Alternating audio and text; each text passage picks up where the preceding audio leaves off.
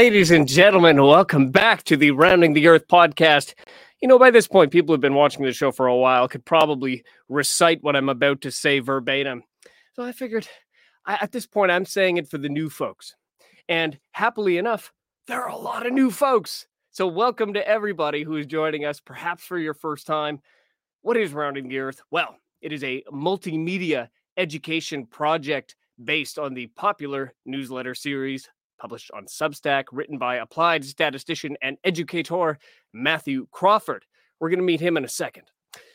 Topics of discussion range from critical analysis of conventional wisdom to Bitcoin and banking implosions and everything in between, in particular, the ongoing pandemonium.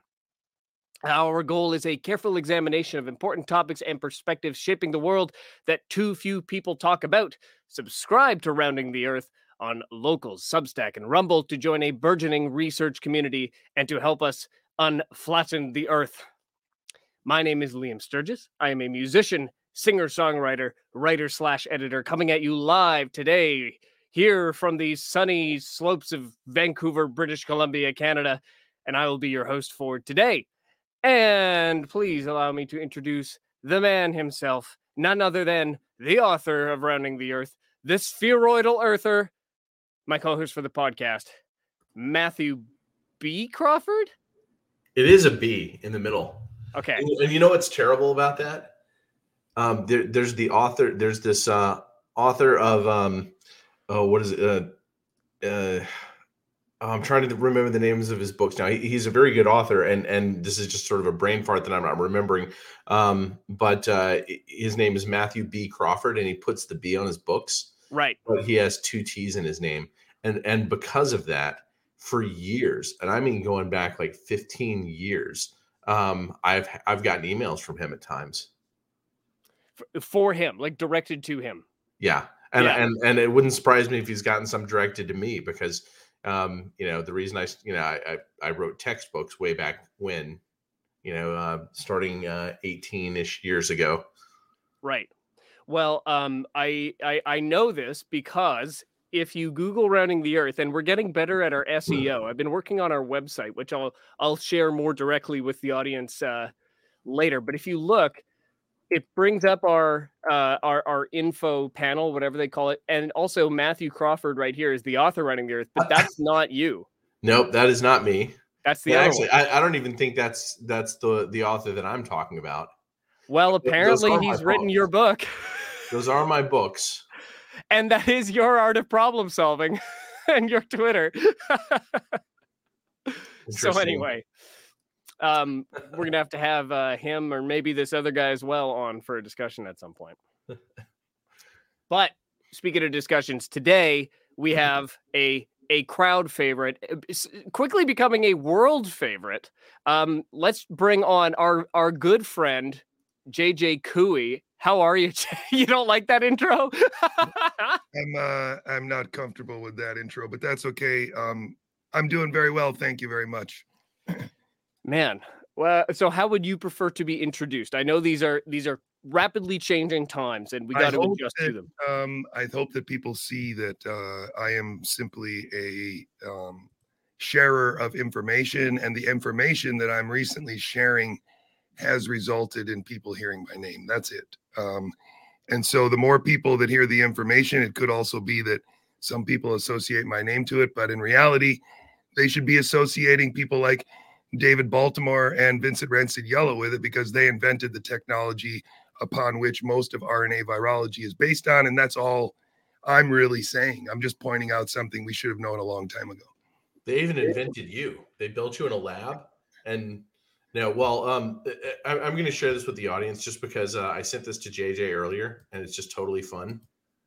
But this is steampunk JJ that we're introducing for the first time here. And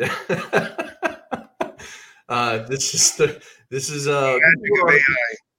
is what artificial intelligence can do. But I want you to notice JJ has like an extra finger on his right hand or something. Like he has one like coming out of the base of his, or, I don't know, like the middle of his palm or something like that. Yeah, so, that's weird. The artificial intelligence art, it's getting okay. It's getting pretty good. I mean, that's a fun steampunk JJ, right? I can do it. But you know what? If the artificial intelligence can't keep a sixth finger from growing out of JJ's palm, then I doubt that it can find the right medicine for a novel pathogenic agent. Ooh, scandalous. I said it. Are you suggesting that the domain thing that was like run by Ditra or whoever and put together to select all kinds of stuff just happened to be on the scene at the right time, or what are you saying? Interesting. I'm just saying that and I'm somebody before I switched careers in 2003, the last thing that I was doing on Wall Street was building artificial intelligence algorithms. So that's certainly not up-to-date knowledge from the last 20 years, but it's enough that I've been able to follow. And as it is that artificial intelligence claims kind of ramped up so quickly over the years, you know, I've been able to think through and have very serious doubts about what the claims are. And in particular, I actually studied something called Lyapunov exponents when I was this was math that was right up my alley. And the least Lyapunov exponent is something that would be like the smallest difference between an actual function, meaning like a human utility function. Like, what are JJ's actions going to be right now as he sits with us? Is he going to put his finger over his mouth? Is he going to interject and offer some other pearl of wisdom? What will JJ's actual actions be? You could have an artificial intelligence machine try to simulate that, but the least Lyapunov exponent would show a difference. And nobody has ever shown that there's anything like an artificial intelligence that makes that least Lyapunov exponent get close to vanishing, which is to say that not even for a simple conversation. I mean, we could have a chat over tea and the artificial intelligence machine could not predict what we were going to say, not even for the first 30 seconds, not even close. So the idea that an artificial intelligence machine could predict what was going to work, given the genome of some novel pathogen, maybe even pre-genome. Gosh, when was it that domain was supposedly run? Was that before the genome was even out for SARS-CoV-2? Do we know let's break this down. I want to do this the whole show. This is fabulous. So the thing that I've just recently discovered with Mark's help and a few other people's help is that the Washington 1 case, that is the Snohomish County man who was a traveler, came back to Washington. None of his family got sick. He didn't have a fever, but he decided to go to the hospital anyway. And then they paraded him out on the media as a dude that they could culture from 4 passages of an isolate, which became the basis for the PCR test. And it also became the basis for a 3-dimensional structure of the spike protein, which was published in February of 2020 by a guy by the name of Wiesler at the University of Washington, right next door to where this patient happened. And it's interesting because that guy did protein modeling before 2019 and then converted to modeling virus proteins in 2019 under the encouragement and funding of Bill Gates. So then the first case in America that's used by the CDC to justify the sequence, that's used to justify the generation of the PCR amplicon or primer sets, and is used to give the first compassionate use of remdesivir, was that man, even though he didn't have any symptoms and he didn't get really sick. So this was all orchestrated right at that same time. And now imagine that structural data that was crucial to creating this data set that could be fed into domain was ready to go, or the sort of chain of events that would lead to an infection that caused a culture that could bring a sequence that would be very close to the original one, only 3 synonymous mutations away from Wuhan. And then not only could it be cultured, But then, and not could you get that sequence, but you had a guy waiting there to take that sequence, make a model of it so that we could justify that there was data to feed into the domain server. It all happened in the same place. It's very, very curious because the people who ended up finding remdesivir on the domain server are the same people that had pushed it for Ebola and pushed it for other things in the past. So it's very good observation. While I have it, can I just show you guys this this video in their own words? Can we hear what Ditra says about domain? Let's do it. Let me know if you can hear this. Vulnerability of the joint force and the nation to emerge. The COVID-19 pandemic has called attention to the vulnerability of the joint force and the nation to emerging biological threats. The long history of advances in the field of medical countermeasures has produced vast amounts of knowledge. The transmission, symptoms, and diagnosis of diseases, and the effects of medicines on the body. But when developing new countermeasures for new threats, the manual analysis of toxicological profiles and diseases to identify candidates for clinical trials can prove too long a process when lives are at stake. In 2019, the Defense Threat Reduction Agency's Chemical and Biological Technologies Department, in its role as the Joint Science and Technology Office, invested in an initiative for the discovery of medical countermeasures against novel entities that use simulation, machine learning, and predictive tools to quickly identify, screen, and evaluate FDA-approved drug candidates for new pharmaceutical applications, serving as a force multiplier and allowing the rapid exploration of a multitude of potential drugs before human efficacy trials. Learn more about how the Domain Initiative is finding new medical countermeasures to combat novel entities in JSTO in the news. Wow.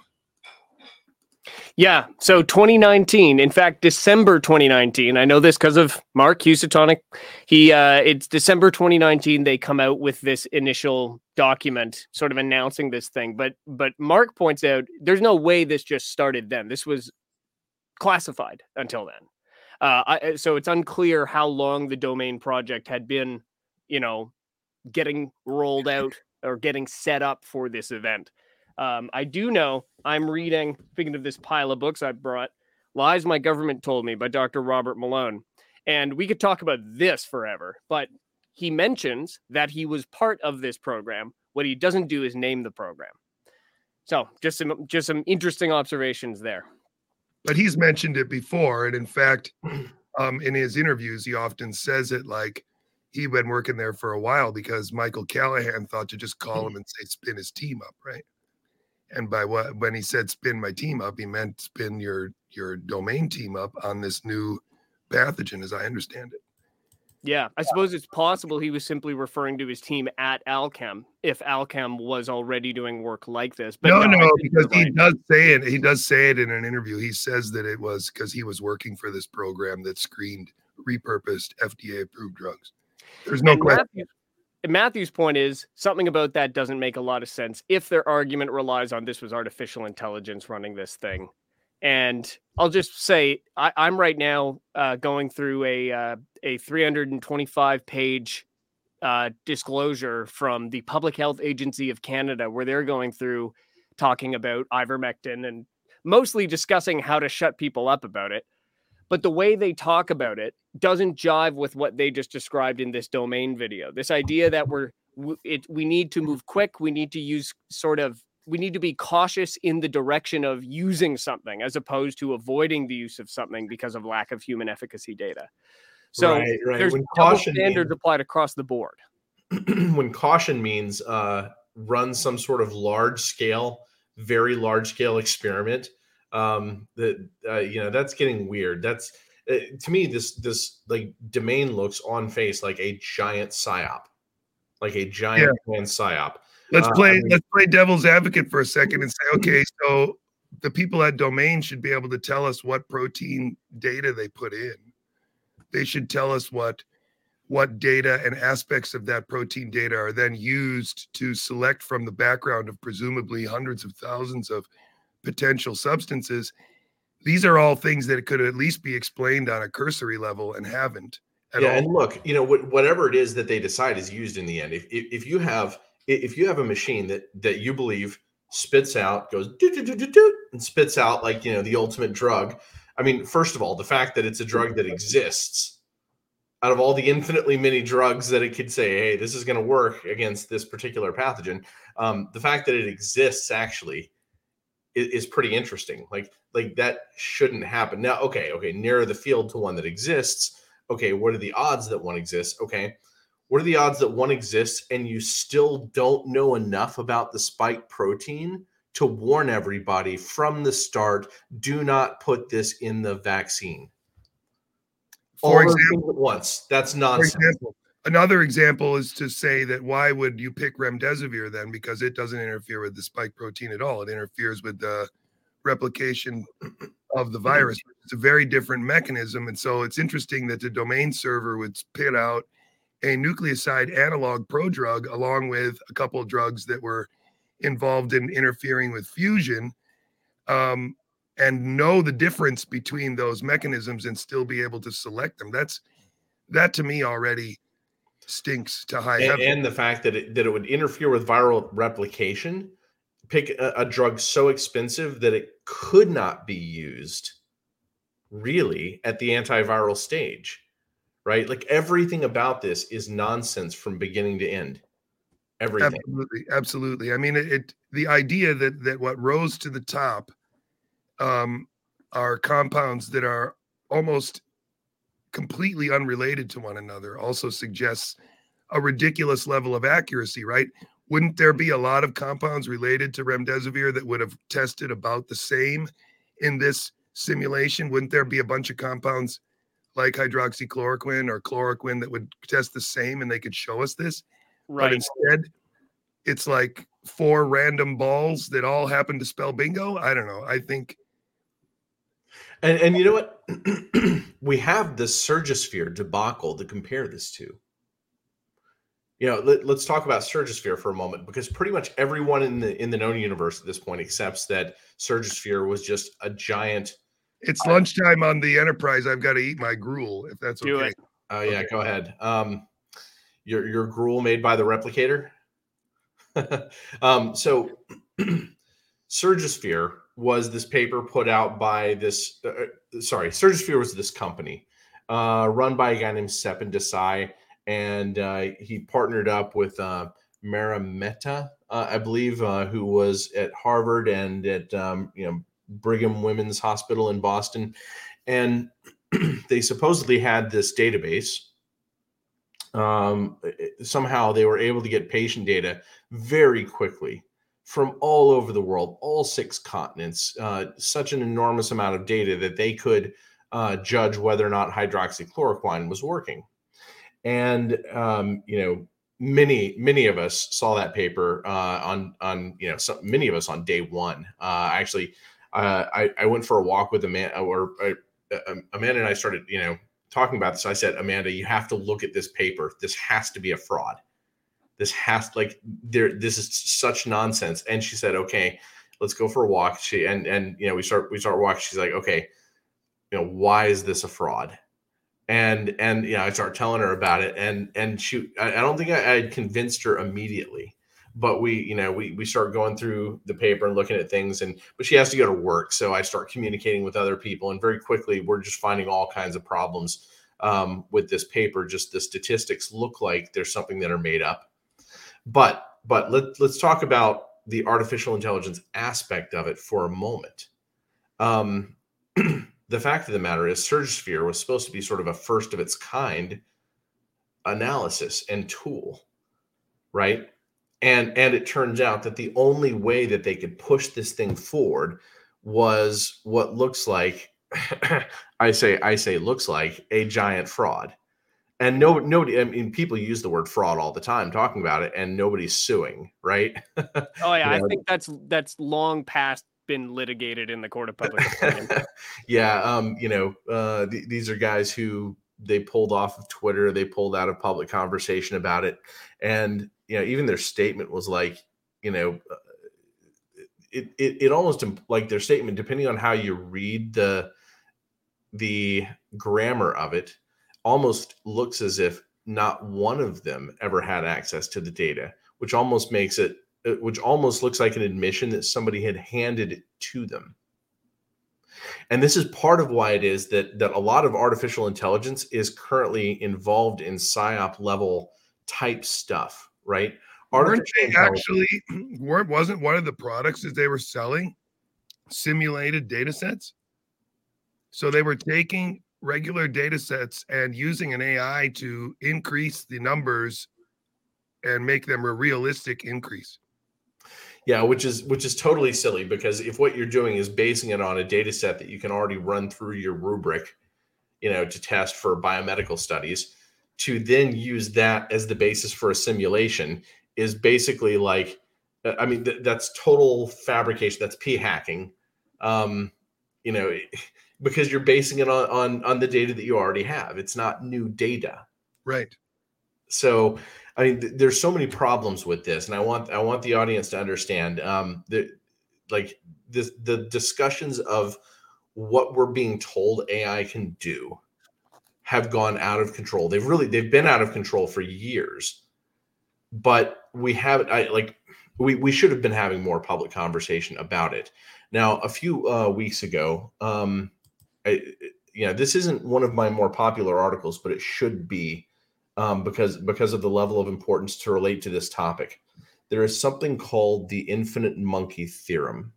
And this is something that when a few months ago, JJ was introducing to me the idea that it's actually very, very hard to create like a stable viral swarm. And I was thinking this through while I was on a trip out hiking Carlsbad Caverns up and down, just on a little vacation. And I was thinking about this idea, and I was thinking, oh, this really applies to that argument. It also applies to artificial intelligence. And I want people to think about this. This theorem basically says you're never going to have monkeys at a typewriter write Shakespeare. And the reason is that just one Shakespeare play, the number of, getting to 22,500 or so words, the number of times you're going to have the monkeys type that far out is approximately 10 to the 300th power. Now, we as humans, we don't do a good job at comparing very large numbers, right? A lot of people can't fathom the difference between $100 million and $1 billion, certainly not $1 billion and $1 trillion. It's more money than they have the capacity to think about on a practical basis. Now you get into numbers like the number of atoms in the known universe, right? Is that anywhere near 10 to the 300,000th power? No, it's much, much smaller. In fact, if you take the number of atoms in the known universe and multiply them by themselves, it's still not even close. Do that again and again and again, 10,000 times over. Not even the number of grains of sand on the beach, the number of atoms in the known universe is many powers of 10 smaller than this.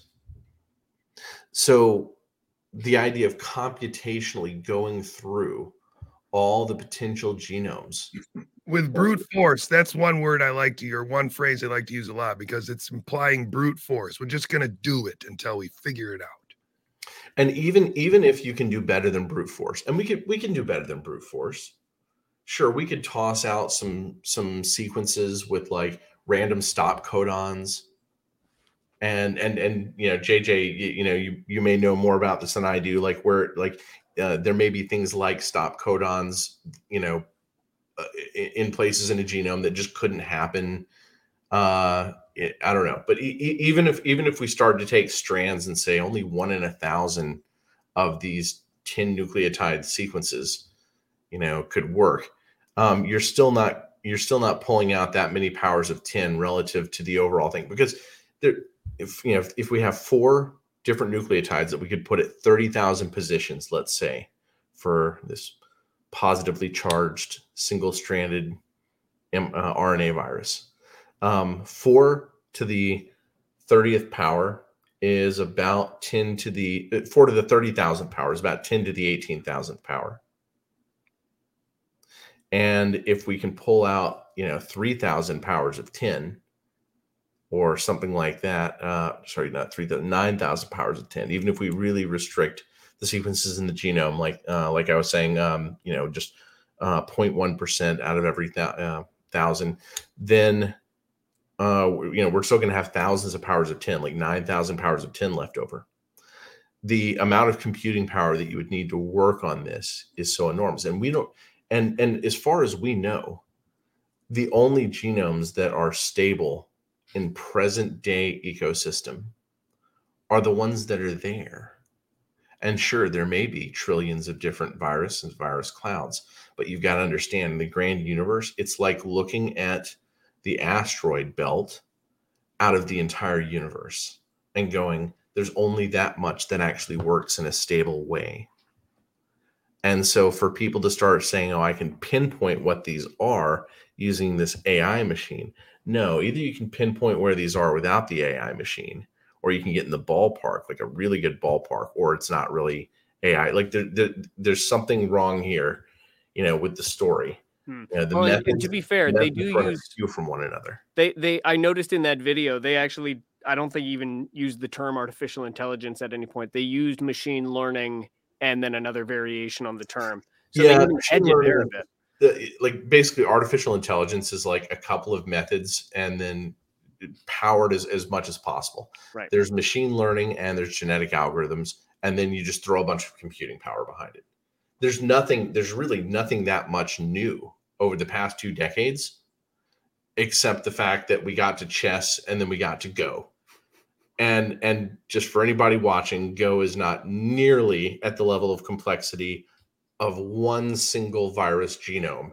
It's many, many leaps ahead of that we're talking about.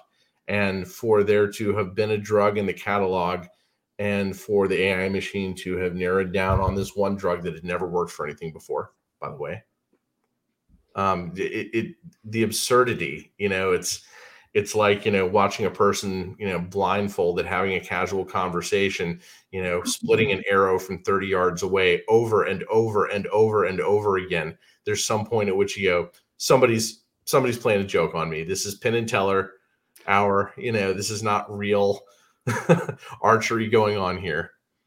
Do we know if the domain server recommended remdesivir before or after the Snohomish County man in Washington? I was going to ask you that. What's the timeline? What are the dates on this? I don't know. I know that Washington 1 was a New England Journal of Medicine paper, and I know that Michelle Holschuh is an author on that, and she worked for the CDC and was a Ebola nurse in 2014 and just happened to be the nurse treating that patient, and is the first author, I believe, on that paper.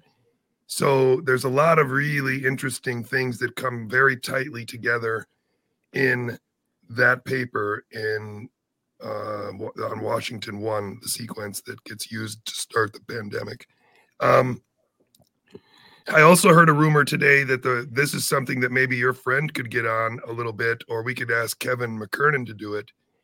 I have heard a rumor that the Washington 1 sequence, and in comparison to the next 10,000 sequences in America, there is no one that is related to that sequence. They're all a few mutations ahead of him. So although he's cited as the first case, he didn't pass it to anyone else in the hospital and anyone else in his family. No one else got sick.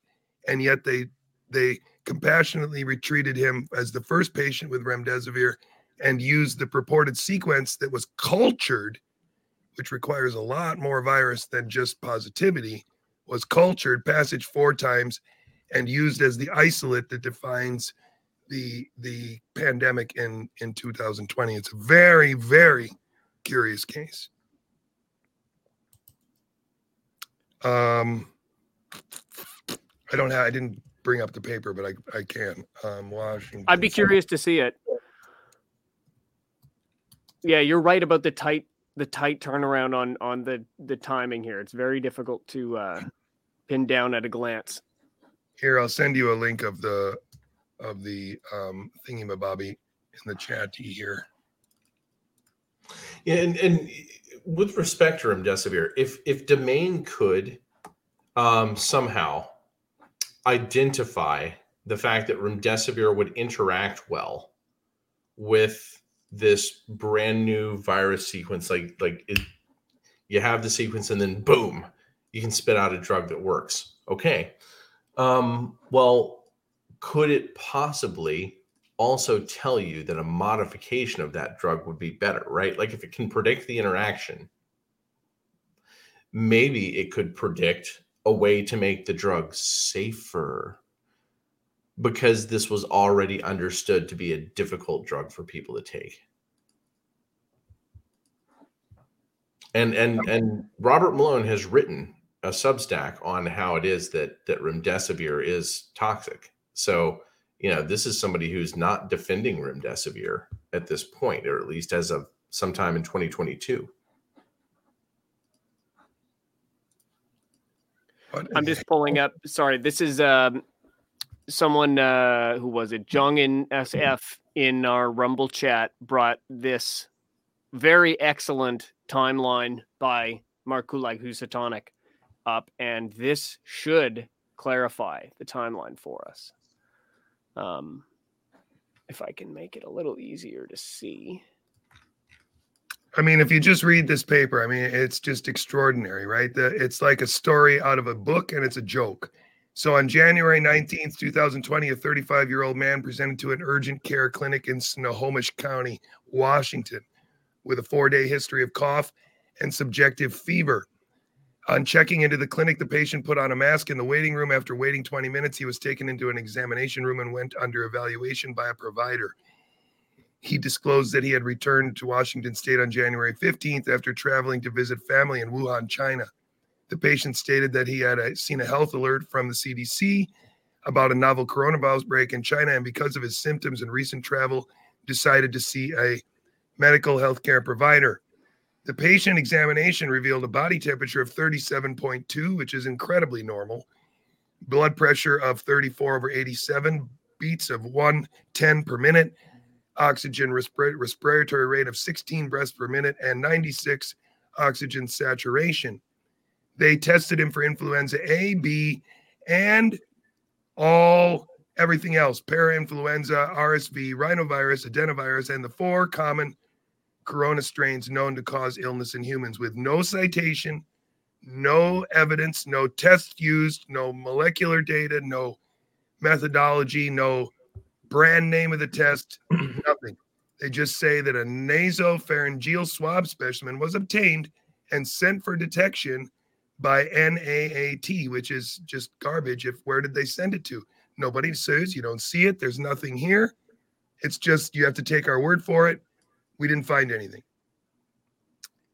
Specimens are collected, and then they're able to do a reverse transcriptase assay and dry cough. I mean, it's ridiculous. This is just, we stopped the whole party for this guy who just had a sore throat. It's really pretty shocking. And what's more important to realize here is that it is this sequence from which the original paper, the most cited paper of coronavirus, of the whole pandemic, that came out in 2020 by Wiesler's lab, that shows the 3-dimensional structure of the spike protein, identifies the furin cleavage site, and publishes the ACE2 receptor as being the target, the likely target of the virus. So this paper most assuredly is important, because Wiesler is also quoted in a newspaper about the lockdowns and about what's coming.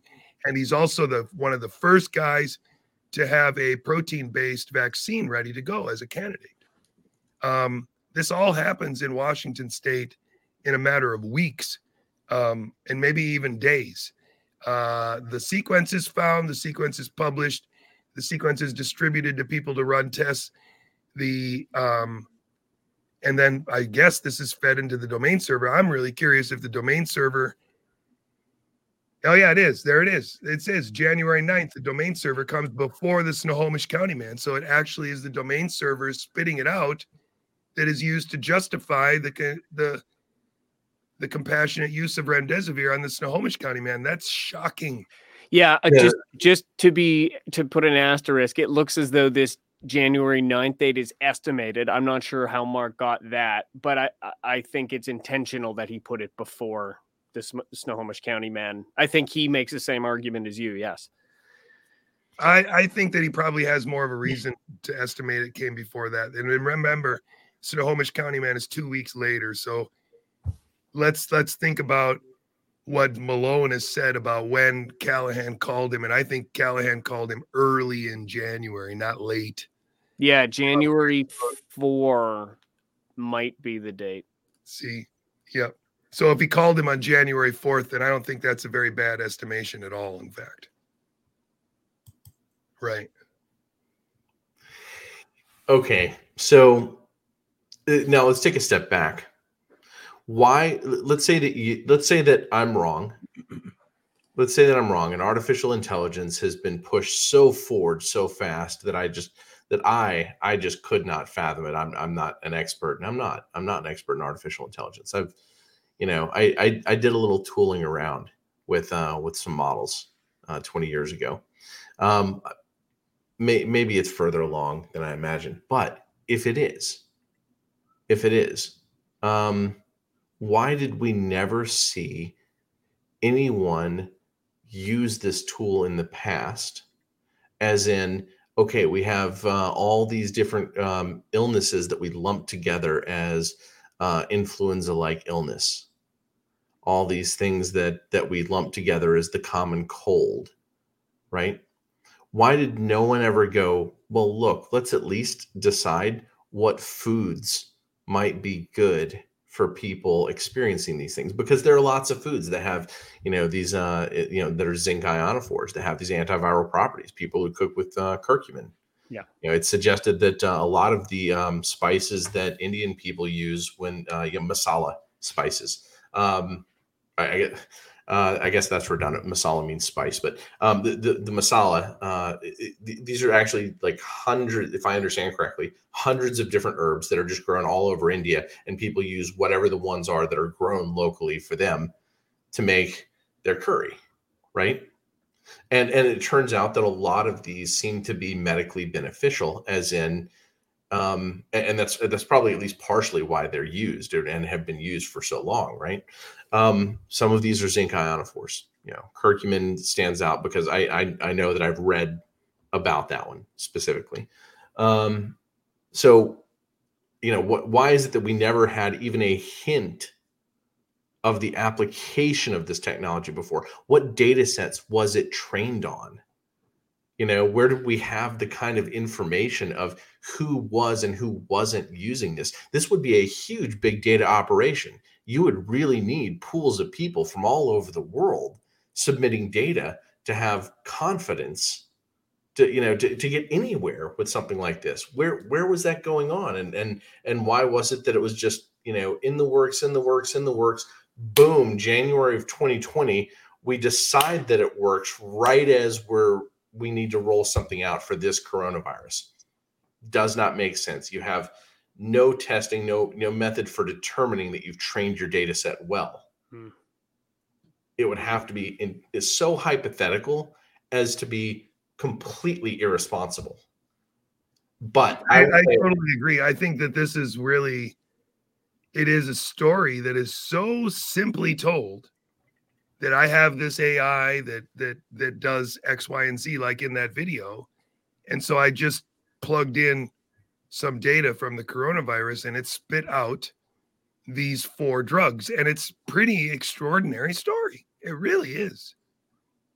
I mean, I'm so happy that we're highlighting it right now, because so many of the people that are involved with pushing the remdesivir out early and are involved in its sustained presence on the protocol are people that pushed its testing early on for lots of things, have given talks about possible universal antiviral drugs, and pushed this one repeatedly for almost 2 decades now. We're coming on 2 decades almost, I think, but really a decade for sure, since 2014. Now, I want to say this real quick. This also flies in the face of the other forms of research into how to attack these viruses. For example, small peptide inhibitors. If like, did you train this machine but completely ignore something like, small protein inhibitors? Okay, if you did, why? Why was that left out? If your machine is so advanced that it's like leaping beyond stuff that we could have tested previously, why would we get and meanwhile, the Chinese are testing small protein inhibitors, right? They've continued that research. So they don't believe it, and we're told that they're beginning to rival us in artificial intelligence research. I think artificial intelligence research simply just hasn't gone much of anywhere beyond, hey, we can brute force things more, and maybe throw a little chess principles in so that you can beat chess and beat Go, and throw some principles in, but otherwise it's still just more power. Yeah, we've alluded to the fact that there were a couple of drugs that spat out, but I'm not sure we've specifically listed them. So I just want to make sure we do that now. So one of the first drugs was remdesivir. Another candidate was famotidine, which is the one that Malone then took and ran with, an anti-heartburn drug marketed by Johnson & Johnson as Pepcid. And he got a $20.7 million contract to do that. And then Celacozib, I don't know, sold by Pfizer under the name Celebrex to treat arthritis, and Mectizan, Merck's brand of ivermectin. So those are the five drugs that it spat out. 4 drugs. Yeah, I think that's got to be one of the central myths of the pandemic for sure. And I think that you're right in identifying it as such.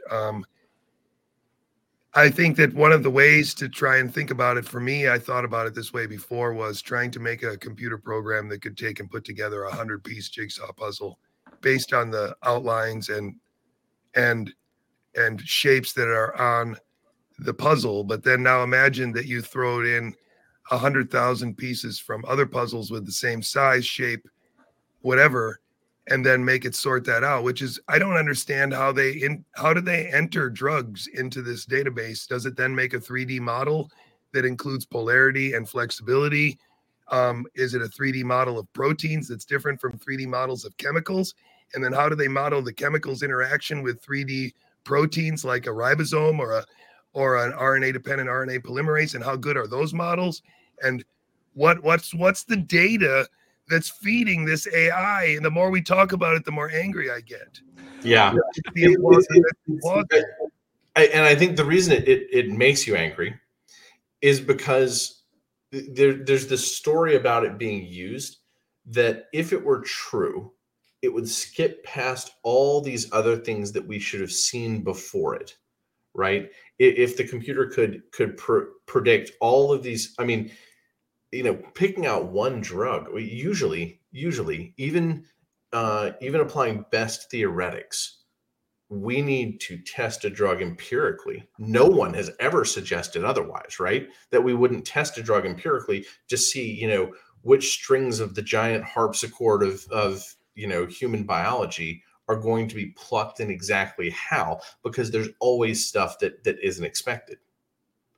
The human system is so complex. We are talking about Shakespeare, right? The beauty of the human machine is Shakespeare and then some. And to even suggest that that we could make this leap from not having any intermediate steps, not even like in the past, let's bring up toxins, because I had another interaction with Tao Braun recently that made me, think about, the pharma has these huge toxin databases, like 20,000 toxins in a database. They have several of these, and they test these to see how perturbing the human system might help. It's funny because this is the same industry that poo-poos, what do you call it? Like cures like. What's the word I'm looking for? I don't know. Remember.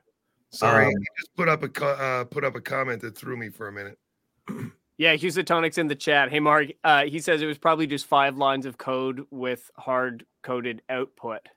That's a really good AI. And this is happening during the same month that over at Imperial College in the UK, a completely fake project was run where this researcher said, hey, I can predict, how fast the spread is and how many people probably have this virus already in China using this code, which turned out to be code that had previously been tried to be applied to influenza, but had never really worked previously, if I understand correctly. This is Neil Ferguson, by the way, is this guy's name over at Imperial College.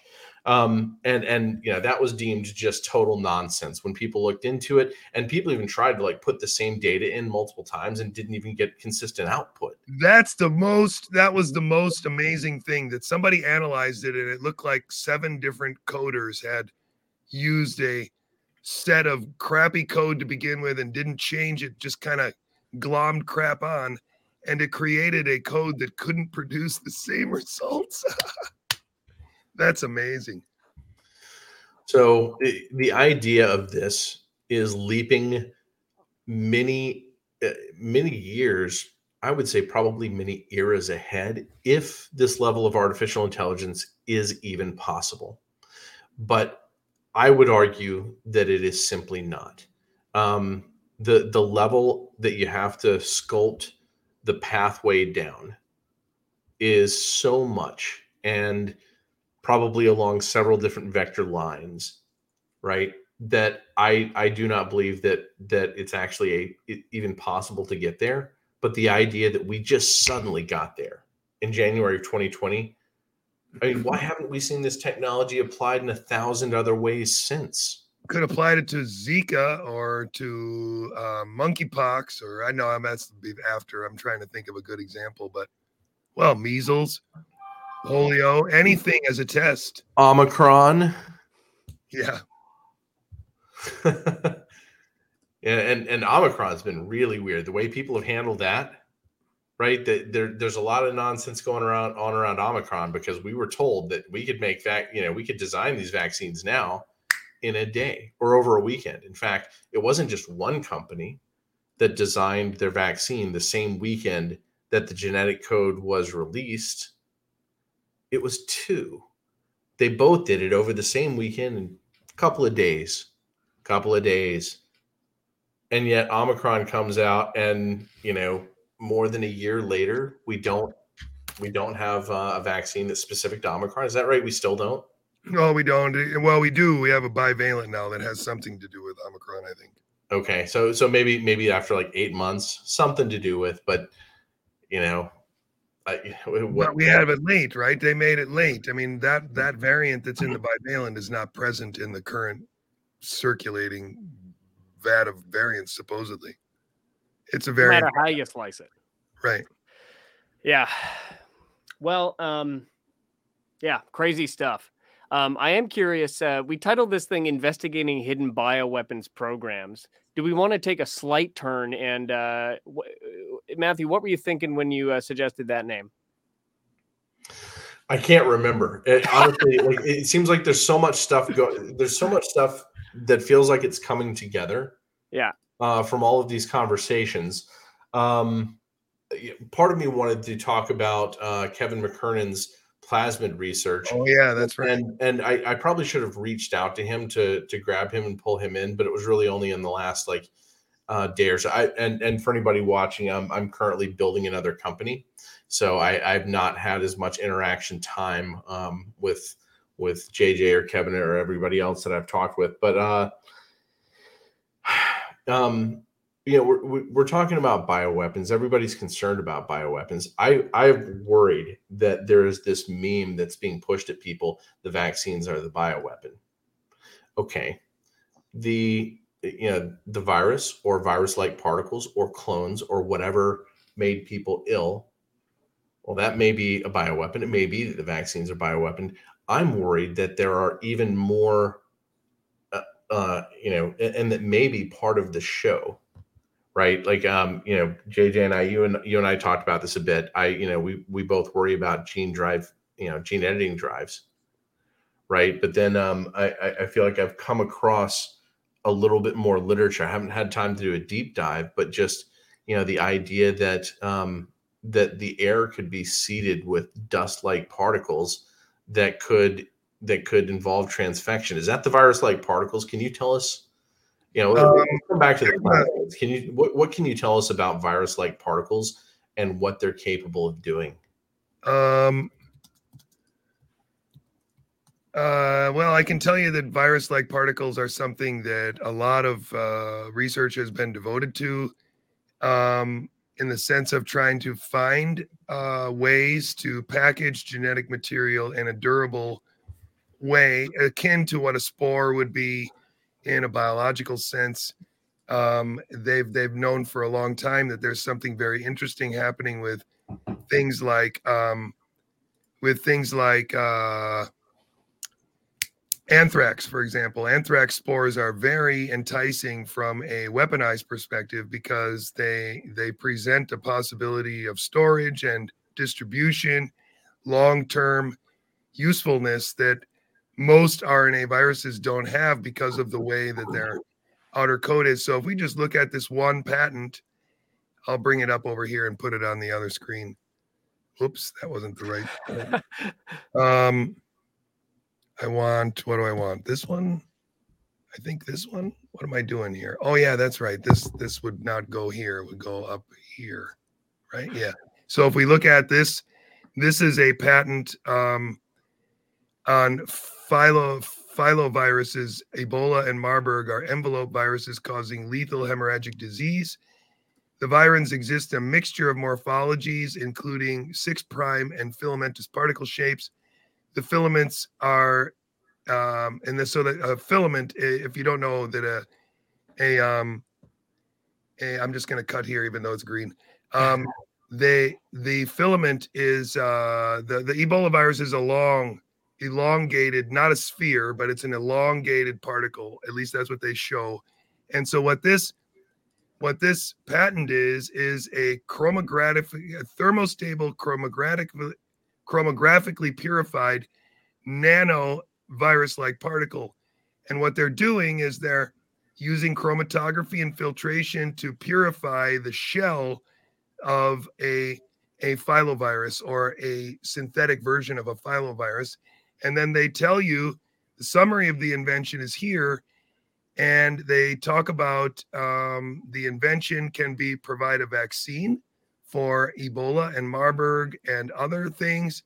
And further object of the invention is to provide a method of preparation where can be lyophilized and produced as a powder. So that would be more like what you would do with an anthrax or anything. You would make a powder version of the viral-like particle. Now, the curious thing about this is the people who are on this patent are Sina Bavari and I believe David Hone. Sina Bavari, David Hone, two people that are old advisors of Robert Malone. David Hone used to stay on Robert Malone's couch when they were in college together. So there's a certain aspect of this that I find very curious. Whoops, I got to cut over here and cut over here. That's what I wanted to do. Because these guys, of course, were head of US Amarid and head of DITRA at the year before the pandemic started. Sina Bavari quit and started his own company that now advises Gilead, as far as I know. And these two guys have a patent on a very relevant idea, which is a virus-like particle which is resistant to heat and can be aerosolized to carry DNA and RNA in a transfection or transformation setting. So that's really okay. And if one of these can transfect a cell, then it can alter your DNA. In theory, yeah, absolutely, it could. I mean, especially if it was transforming to begin with, if it had DNA in it. For sure. I mean, this is really frightening sounding technology. I mean, like, do we even need gene editing drives? Oh no, I think you do. I think you got to put the gene drive in a virus-like particle. That's the trick. That's what I think. And this is the application of CRISPR-Cas9. For example, yes, that's what you would be doing. You would use a gene drive driven by CRISPR-Cas9 to edit somebody's metabolism or something, make them vulnerable, whatever you wanted to do. I don't know what's possible. I just know that a gene drive works, and I know that a gene drive would fit in a virus-like particle quite easy. Yeah. So, and this is why I think it's important to actually follow the Jeffrey Epstein story. Yeah. Without the media has this the tantalizing focus on his sexcapades, right? And that's gross stuff on its own. But let's remember that everything points to him being involved in likely blackmail and large-scale financial crimes, right? And in fact, he was the centerpiece of one of the world's largest Ponzi schemes. I think it's like one of the three largest Ponzi schemes, and apparently he was the guy behind all of it, and didn't go to jail for that.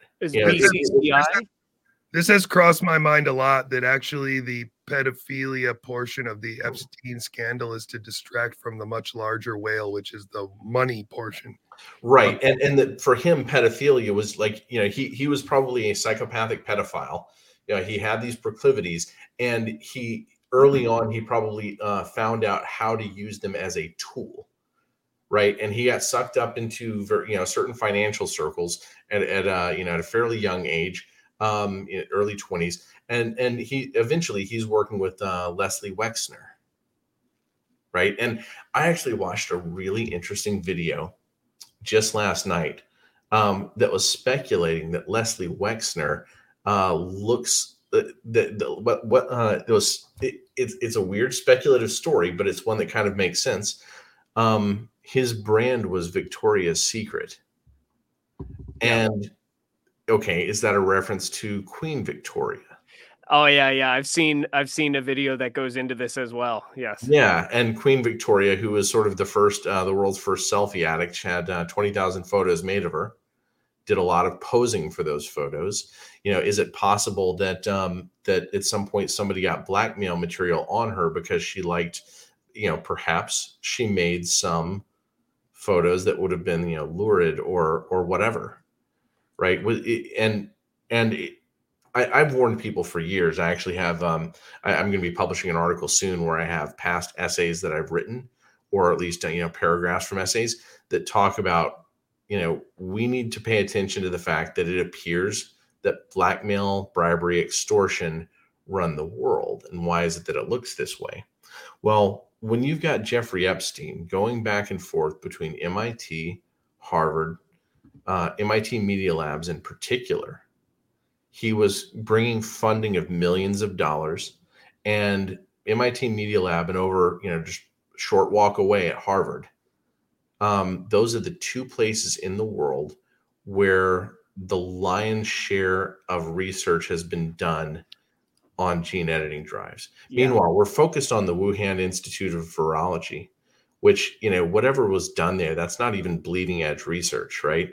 The discussion is there, but it looks like a lot was done to push the discussion there and to push away the actual centers of cutting edge research. I just want to clarify one thing. Les Wexner didn't found Victoria's Secret. He bought it from the founder, and I'm fairly certain that name already had been picked. Now, keep in mind, all of this origin story could be fabrication. And it could be that he was handed off control of a blackmail scheme. Right. Yeah, and another aspect of the gene drive situation, as I was doing research into the effect of altruism, guys, everyone now should be familiar with Open Philanthropy, the Dustin Moskovitz vehicle for effective altruism, which has funded all of the recent pandemic preparedness exercises and biodefense and basically everything scary. And if you take a look at just a quick overview of their donation recipients, you find the same MIT Media Lab, for example. But you might say, yeah, but they do other stuff than just gene editing. Yeah, but another series of grants given, in this case, to the Foundation for the National Institutes of Health, are specifically for gene drive development. And the interesting thing is, it's always in the form of anti-malarial efforts. So it's to combat mosquitoes, mosquito-borne viruses. And gene drives are used in this context to stamp out the mosquito population. But I see no reason why this couldn't apply to other, or couldn't be then applied to other species. And it's not just the one. There's a number of grants along these lines, but that's the only one I had there.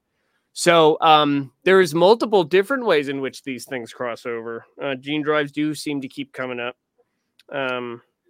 That's not something to be excited about. One of the extremely scary things about this this proposed use of gene drives with mosquitoes, they're talking about having some mosquitoes released that would then change the population around them.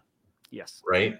Like imagine these mosquitoes are humans. You have a population of humans not consenting to their ecosystem being changed. And yet when these mosquitoes enter the new population, they cause changes in the genomes of all the mosquitoes in order to make them infertile. Yeah. And these are changes at the germ line. Yeah. It's also very dangerous because CRISPR-Cas9 has off-target effects. So yes, you can send it to some place and it will find that place and it'll make an adjustment or an insertion or whatever. But there's a certain percentage of error that they don't have any control over right now. And if it inserts it in the wrong place, it's a knockout, it's a knock-in, it's unintended consequences. And this doesn't really matter much in a laboratory setting where you're just seeing how fast does the gene move through these 10,000 mosquitoes over 3 generations. That's fine.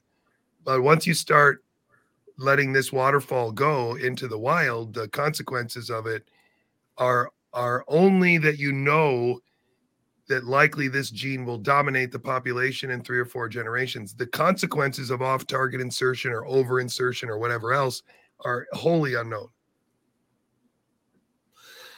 Okay. Oh, man. So is there anybody talking about this besides us, Mark? Mark. No, and in fact, I've made this point before. The guy who invented and perfected a lot of this, his last name is Esvelt, and he works at the Media Lab at MIT, was put in front of Congress in early 2022 or late 2021, along with Ebright and one other character, and made to tell about how dangerous gain-of-function virology was and how we needed tight regulations on it without mentioning these things at all. They put him in front of Congress to tell us the story of virology and why gain-of-function virology is super dangerous, while this guy is both responsible for advanced gene drive technologies and the directed evolution strategies that are used in bacterial cultures to enrich functional proteins and stuff, which is also a potentially dangerous, or at least highly classified, probably, application of modern molecular biology. 2 things that I think that term directed evolution was used by that dude in the Pfizer video just to throw people off and make people think that directed evolution was the same as gain of function, and it's totally not. Just to further connect some dots here, Kevin Esvelt, I knew I recognized that name. So he's MIT Media Lab. He's director of this Alt Labs nonprofit. On the board of this thing is George Church, who's the other guy. He I think is the inventor or one of the inventors of CRISPR-Cas9. Back to Epstein, he was one of the scientists who came under fire for his Epstein funding. So there is this, and again, funded by Open Philanthropy. It's this incestuous network that just keeps coming up. Yeah. And Johns Hopkins, of course, Center for Health Security. Yep. Okay. Now we're covering a whole lot, and we can't do it extremely deeply in this amount of time that we're talking. But I want to throw one more piece into the soup, if we can, and that is I have not, like I said, I've been building a business, so I haven't had time to even talk with Kevin McKernan about this plasmid. So I guess we're seeing plasmids in the vaccine that maybe shouldn't be there. And I don't know. I'm going to ask you a couple of questions, JJ, or ask you to take over where it is that I clearly don't know about the biology yet. For anybody who wants to know, plasmid is basically, you've got, nucleotide sequence, but it wraps around and connects to itself. So you've got like a genetic donut, you might say. One of the things that I kept running into once I started examining, infectious clone theory and bioweapons in general, is that for a much longer period of time than with clones or virus-like particles, U.S. biowarfare experimentation has involved studying the release of bacteria. And so, and I don't know if this is connected or not. This may be a total dead end, and it may be that that there's a reason that there's a dead end that I don't. But when I hear, okay, plasmids involved with bacteria, with E. coli. Now, okay, there's pathogenic E. coli and non-pathogenic E. coli, but is there some chance? Like, I've wondered this whole time. Could the thing that could there be sort of a missing piece where there's a relationship between releasing infectious clones or virus-like particles and having already sort of sprayed down a population, as in an Operation Sea Spray, with bacteria to create some sort of an interaction? And that interaction may happen whether or not, I don't know, the spike protein comes from virus-like particle or comes from a vaccine. And I'm going to throw one more piece in there because it's just been bouncing around in my brain since I found out about it about 3 months ago. My wife was reading a book where it talked about how when farmers, ranchers, people who raise livestock, when they vaccinate their chickens or their cattle, you know what they have to do with their animals right after vaccination? They have to give them antibiotics. Why? And why isn't this more discussed in terms of vaccination of humans in general? Does vaccination open us up to bacterial infections that wouldn't otherwise be there? Or that wouldn't otherwise propagate, right? Is there something about that? Okay, you have an adjuvant, it's disrupting our systems in order for us to have an immune reaction, but it's disrupting our systems. Well, Robert F. Kennedy points out that the rise in food allergies is directly correlated with the rise in the injection schedule of the children. So it is opening up a window, and so it opens up a window for allergies as well. I've thought about this as well. What you're suggesting, I think, doesn't even need to be as complicated as releasing bacteria, because you have bacteria that are resident in your lungs and in your gut. And so if you could release an agent that would transform those bacteria to express a protein that was toxic or annoying, like a spike protein, then all of the aspects of the molecular biology would be present, but they would present in a way that could be distorted as a coronavirus when it wasn't. I think that's a little bit farther scenario, but I don't think that's crazy. Let me ask a question and see if I'm rewording this to try to build my own understanding. So bacteria are often processors of viruses, often, right? That's part of what they're able to do as far as handling their own, ecosystem. So they have their own special kind, though, right? They make phages and they exchange DNA with phages, which are essentially bacterial viruses. Okay. Could these plasmids then spur or create an interaction with bacteria that are already in us in order to make those bacteria pathogenic? Absolutely. I don't see any reason why they wouldn't. I mean, just the expression of a immunogenic protein would be enough, right? If you made the bacteria in your lungs express the tetanus toxin, you'd be in trouble. That would be a very easy transformation to do. You could transform your gut to do tetanus toxin, and everybody that got that would be dead. I mean, that's a really easy way to do it. Well, I feel like I suddenly feel like this makes more sense to me than a more complicated game of biowarfare, right? If there are interactions that have been known or observed, if they were even accidentally stumbled upon by biowarfare researchers, and call them biodefense, whatever we might want to call them, to cover up what all they're paying attention to, when they run these experiments.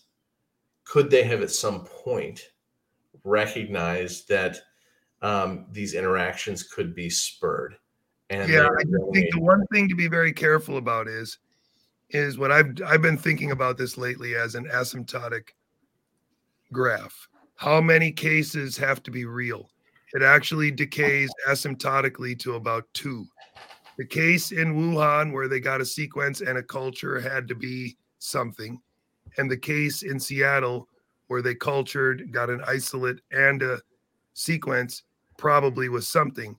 But everything else could have been based on illusion. And so if you just transformed the bacteria in Snohomish County, man, and transformed the bacteria in a few people in Iran and Wuhan, the same story could be told. And I don't think we could ever differentiate between that scenario and any other, like a clone, because the same thing would happen if you released a clone, which essentially transfected the lungs of people to produce the RNA in sufficient quantities to cause distress. Because transfection alone will bring on the immune response. You could transfect them to anything, but you would transfect them to a sequence that you had already intended to find or use or base for on a background so that you could use the background. That's what I'm arguing. Use the background to your advantage. Now, the additional piece that's, I think, still being ironed out in terms of a thesis or a conclusive, result from the McKernan work here, there was an element of antibiotic resistance to the bacterial contaminant found in the samples. Am I right? In addition to the plasmid? So the way that you work it is you have a vat full of E. coli bacteria, and then you put your cDNA plasmid in. And the way that you decide whether bacteria are taking your plasmid and making copies of it is you put a antibiotic resistance gene in your plasmid, and then you use that antibiotic in your culture so that any bacteria that don't take your plasmid end up dying. So then after one round, you've enriched your bacterial culture to only bacteria that are copying your plasmid. And that makes the whole thing much more efficient. And that being present is an indication that they didn't take it out, because once you translate that to RNA, that plasmid shouldn't be there because it's in a different direction and shouldn't be translated to RNA if it's done correctly. So that's the reason why it's very, very suspicious that would be there, because that's a cassette that really only belongs in the bacterial culture that generates the high quantity of cDNA that then gets translated to the RNA they put in the shot. And if this is the case, that this is what has been found, that has implications for the gut biome, right? In theory, I mean, it just means that, I think that what McKernan is arguing is that if that plasmid was present, then in theory, if it got to your gut, it's a circular plasmid. So it could be taken up by bacteria and integrated. And that means that they would have an antibiotic resistance and they would have an origin of replication, which means they could start producing spike. And you can run that cartoon all the way to the end, and they could, release phages and infect other nearby bacteria, or not infect them, but transform them in the way that they do normally. I don't know how likely that is from the perspective of an IM injection and then getting into your gut flora. I think that's pretty rare or pretty unlikely. But I think it's more the pollution of this DNA being in there, and then the implications for it are many-fold, including, you know, all kinds of immune activation that wasn't supposed to happen or was being blamed on, you know, included technologies or intended consequences, when in reality, these big immune reactions might just be from contaminants, which is also kind of, you know, from a multi-billion-dollar spending perspective, kind of crappy. And an informed consent perspective. Absolutely. From an informed consent perspective, it's devastating. Yeah. Yeah, it's hard to tell. I mean, I think the thing that bothers me the most is this possibility of confusing the public by calling the spike protein a toxin or calling the DNA contaminants as evidence that the shot wasn't good and why it's not good, as opposed to transfection in general being a bad idea. And I'm frustrated by the what seems to be a very distinct pattern of people unwilling to say that transfection is just kind of dumb. But this particular example of it might have all kinds of egregious added dumbness. And that's the part that bothers me a lot, because I feel like there's a disingenuous disconnect there where almost people are implying that we can get it better next time, as opposed to this was a bad idea, and no matter how well we would have done it, it would have been a bad idea. Well, and that's one of the many reasons why I really enjoyed your conversation with Dr. Michael Yeadon, because if I'm not mistaken, he points that out. He says the production of any foreign protein will have the same deleterious result. It's the transfection itself. That was a good sign as far as I'm concerned. Absolutely. And I think that's the real baseline biology. Now, are there proteins that would be more or less toxic on that scale? Sure. But the sport is the same. And that means that you're playing with autoimmunity, and transfection is really good for animals that are not going to live that long. It's great. You know, you can do lots of stuff with it in an academic setting to try and perturb a system, to change a local expression and find out what happens. But as a way of modifying or augmenting the immune response of a human that wants to live healthily for the next 20 or 40 or never mind 80 years, it's just beyond absurd. Matt, why do you look so confused? What happened there? What sent you back in your chair?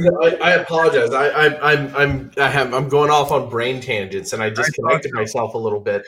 I'm trying to think and absorb, and there's a lot of information to process, right? I'll tell you what I was thinking about though was why have we not seen in 3 years? We're clearly going through some sort of a process of carefully moving supply lines away from China and decoupling. And unless it's happening, and I haven't heard, and I have looked actually, who is bringing antibiotic production back to the U.S., right? If the U.S. is making moves that could result in a world war, and that's the way lots of people are looking at this and talking about it. Right, so there's no doubt that it is an understood risk on that level. Why has nobody said we need antibiotic factories in the U.S. now? And it's funny, when Steve Kirsch was looking for hedge fund investments or whatever, I said, look, dude, just invest in a factory to build antibiotics. And he was like, no, I like my way better. And that was it. I mean, that's all he said. Did he have his money in Silicon Valley Bank, by the way? I've been meaning to ask. No idea. I do know that in 2021, he had still money with the Rockefeller Institute. But he said he was trying to get that away from them. But one way or another, like I would say, anybody who's thinking about investing in a fund of funds in this environment where, I think we're at the moment of the Fed pivot, and we're probably going to see the markets just, we're going to see a pretty big correction. It seems like a whole lot better bet right now is to find the entrepreneur who will build an antibiotic factory, because we need that, and we need it yesterday. Interesting. I like that idea. Well, not only the idea, but does that relate to, or we need to make friends? Yeah, or we need to make friends with India really fast. Why would we? And does this relate to hospitals not using antibiotics as much? Are they literally hoarding supplies, knowing that it's going to be cut off? Like, what is going on with relationship to the antibiotics? We know that 50% of the said COVID deaths are pneumonia deaths, and when you begin to scrape away the ones that almost certainly are false positives, or somebody dies in a car crash, not really due to to COVID. Really, the COVID effect that kills people is pneumonia, primarily. I'm sure some people go through some, organ failures, probably old, immunocompromised people and whatnot. But pneumonia is killing people. So we need to make generic antibiotics. We need antibiotics produced in North America, if not here, in Mexico, wherever. Why aren't we hearing about this? It's suspicious. I do like the idea that the transfection is going to make people more vulnerable to bacterial infections, because I do think there is data for that. In fact, even apparently regular vaccination was known to be doing this in animals. Because farmers know to give rounds of antibiotics to all the animals right after vaccination. It's an association.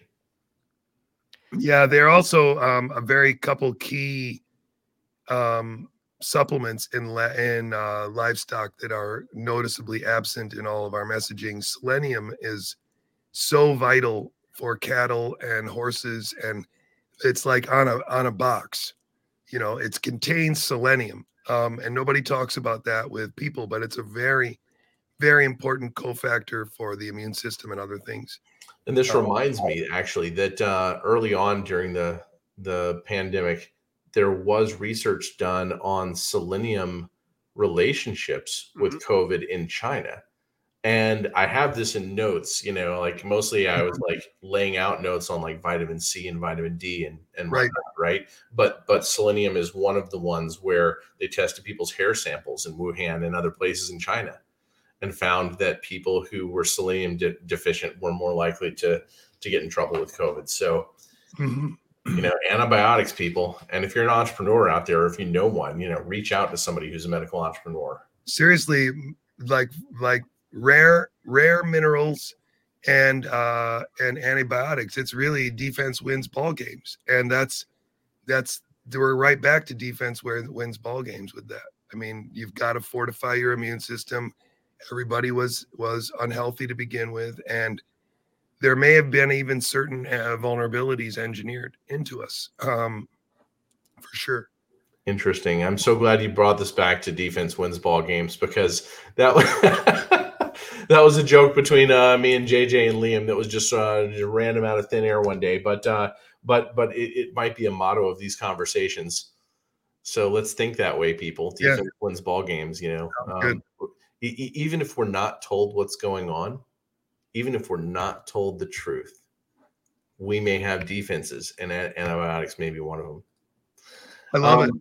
So should we move toward a wrap up here? We've been going, this went by very quickly. Gosh. Yeah, good. I like this conversation a lot. It was fun. For almost an hour and a half, and we covered a whole lot of ground, and I hope it helps develop other conversations also. But look, people, whichever pieces you see of this, there's a lot of nonsense going on, and anybody who isn't breaking down or giving us a very good answer for what appears to be nonsense probably is not the person who deserves your whole trust. I'm just going to put it that way. So, there we are. Move towards solutions. Be discerning in your judgment. Keep researching. And thanks for JJ. Thanks for joining us again to help us walk through some of this stuff. I'm going to see if I can get Kevin on here sometime soon and talk through that piece, because I'm still not up to speed on my plasmid biology. Oh, it's good. I think you should have him on there. He needs somebody to drag him out of the clouds there and get it down to gas station attendant level biology again. Yeah, Mark had a good rant about that, to be frank. JJ, you are, as we alluded to at the beginning, you're in a time where there are heavier hitters who are turning their attention to you. You're getting a chance to present, as you said, the biology to them the way that you believe everyone should at least have a chance to learn it. Can you give us just an overview? What are you focusing on right now? What campaign are you engaging in? What are your goals? And what should people know? What should people be paying attention to? Well, thanks. I'm really trying right now to get people to have the open mind enough to first grasp the idea that it may have been an orchestrated theater to get everybody to believe that it was a lab leak, left and right. But more importantly, I think recently it's trying to get people to understand how this technology of infectious RNA clones has been used to enable the study of RNA viruses across the board, and is in fact so ubiquitous in terms of understanding RNA viruses that you might say that using synthetic RNA clones is sort of the basis for our understanding of whatever the natural form is. And that understanding has been contorted in such a way to control people in secret meetings, to move billions of dollars. And I think in order to create the possibility where a pandemic is a reason and a framework from which to govern us. And I think what happens with people is the narrative was so seductive that we were all allowed to figure it out, and it feels very empowering, but it's a trick. And the way to solve this problem, I believe, and I think it's happening to Michael Yeadon. Michael Yeadon is going to come back on my show on the 29th or on the 1st or 31st or the 1st, because the idea of what infectious clones can and can't do, and the idea of what a natural virus can and can't do is starting to sink into his head. And what I think is also important, and what's sinking into Mike's head, is that people have to be fooled. There cannot be thousands and thousands of liars working together. That's not possible. There have to be, the vast majority of the people that are involved in this theater have to be fooled. They have to believe what they're doing. I think Rochelle Walensky believes everything she says. I think Tony Fauci believes almost everything he says. But I don't think that all of the virologists don't know. I think a lot of virologists know. And I think the ones that know are at the head of US AMRID. They're at the head of DITRA. They are at the head of the organizations like HHS and other organizations which are involved in the actual orchestration and using the viral narrative against us. Those people that are actually working on AIDS for 20 years really believe that they're working on AIDS and that the data is real, because they haven't become aware of this disconnect. And I think that by showing people over and over again the usefulness of clones and how they have replaced, or you can't culture them. That's the reason why we were talking about the Washington man for so long. It's unique because look through the papers. I challenge all the viewers of Rounding the Earth. Look for a paper where they take a patient sample and they are able to culture it and get a sequence. You won't find more than 2. And the whole pandemic is based on those 2 incidences where in Wuhan, 2 wells out of 96 showed cytopathic effects, and one of those wells was sequenced, and that's where the sequence comes from. That's it. And in this Washington one, they passaged it 4 times, they sequenced it, and they based everything off of it, including the model, including the ACE2 receptor model, including vaccine sequences, and including PCR sequences. And then we never really bothered to culture the virus ever again. Never again. Okay, well, remind me to have a conversation about sequencing and nanopore sequencing, because now I'm actually wondering if you could, sort of fool a culturing of have a coronavirus that has nothing to do with SARS-CoV-2 and have something else contaminate that to make it appear to have one of these sequences. Now that I know how many few times this has been done. But we'll save that for another time because we've already gone an hour and a half here, and I'll want to think through that conversation before you and I have it, because I'm always catching up with the biology or catching up little bits. And in the meantime, I highly encourage everybody, if you haven't yet, to go and watch, say, just these last 5 videos that Jay has done. Say really just the one that's watched 12,000 times, the one with Paul Alexander, because there's 2 sequences in that video where I just teach exactly what needs to be taught: the clone and then the swarm and the infectious cycle. So the one that's viewed, that one there, that's the best one. Okay, and I put the link. It's twitch.tv/gigaohmbiological. I put that in all of the comment streams for the platform. So everybody go do that. And as far as we're concerned, everybody should go over, if you haven't yet, join roundingtheearth.locals.com. We set community goals for how many people we want to have joined us by given times, and we continue to beat our goals. We now have 650 members, which we were planning to get by the end of this month. So thank you so much to everybody who has joined us over there. And that includes, that's not just paid members. That's people who've chosen to join us to just come and be part of the community and keep up with what we're doing. But as you can see, we've had a robust group of people who have been chatting with us this entire time, contributing to the chat, and even helping us direct where this chat goes. So roundingtheearth.locals.com is the best place to go. Hey, and you can also support us there. Sorry, I since you've got that up, I've got over 30,000, Substack subscribers who read my Substack, but scroll down so that people see what it means that there are a number of us chatting in the community. Scroll past that. That's like the one time I've thrown an advertisement. Yeah. Good timing.